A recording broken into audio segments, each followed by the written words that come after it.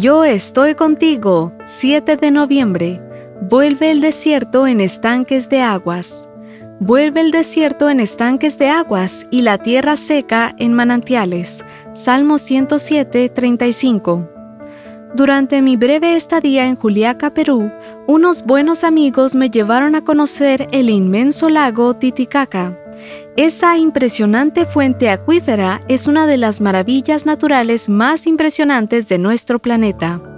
Ubicado en el altiplano de los Andes, el Titicaca establece una frontera natural entre Bolivia y Perú, y su ubicación a más de 3.800 metros o 12.500 pies por encima del nivel del mar hace de este el lago navegable más alto del mundo.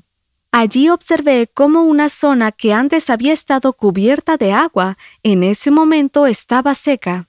Muchos científicos han estado expresando su preocupación ante la posibilidad de que el lago quede completamente seco.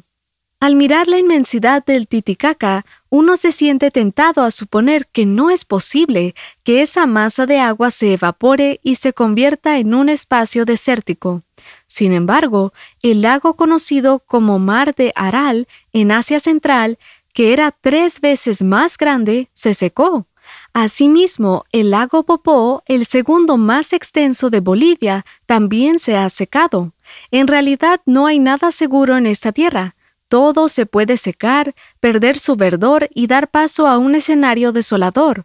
De hecho, todas las cosas de este mundo son como cisternas rotas que no retienen el agua. Jeremías 2:13. Tarde o temprano se secarán. Si lo que buscas es una fuente de agua, acude a Dios. Dice el salmista que en Cristo está el manantial de la vida. Salmo 36:9.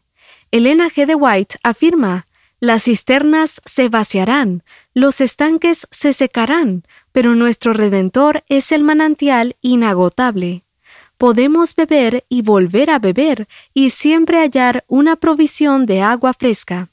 Aquel en quien Cristo mora tiene en sí la fuente de bendición, una fuente de agua que salte para vida eterna. De este manantial puede sacar fuerza y gracia suficientes para todas sus necesidades. El deseado de todas las gentes, capítulo 19, página 163. Quizá tu vida está pasando por un proceso de desertificación, como el lago Titicaca, o quizá ya sientes que se ha vuelto tan árida como un desierto, igual que el mar de Aral y el lago Popó. Recuerda entonces que el Señor vuelve el desierto en estanques de aguas y la tierra seca en manantiales. Con Él, tu vida siempre estará llena de agua. Nada ni nadie podrá evitar que te conviertas en manantial.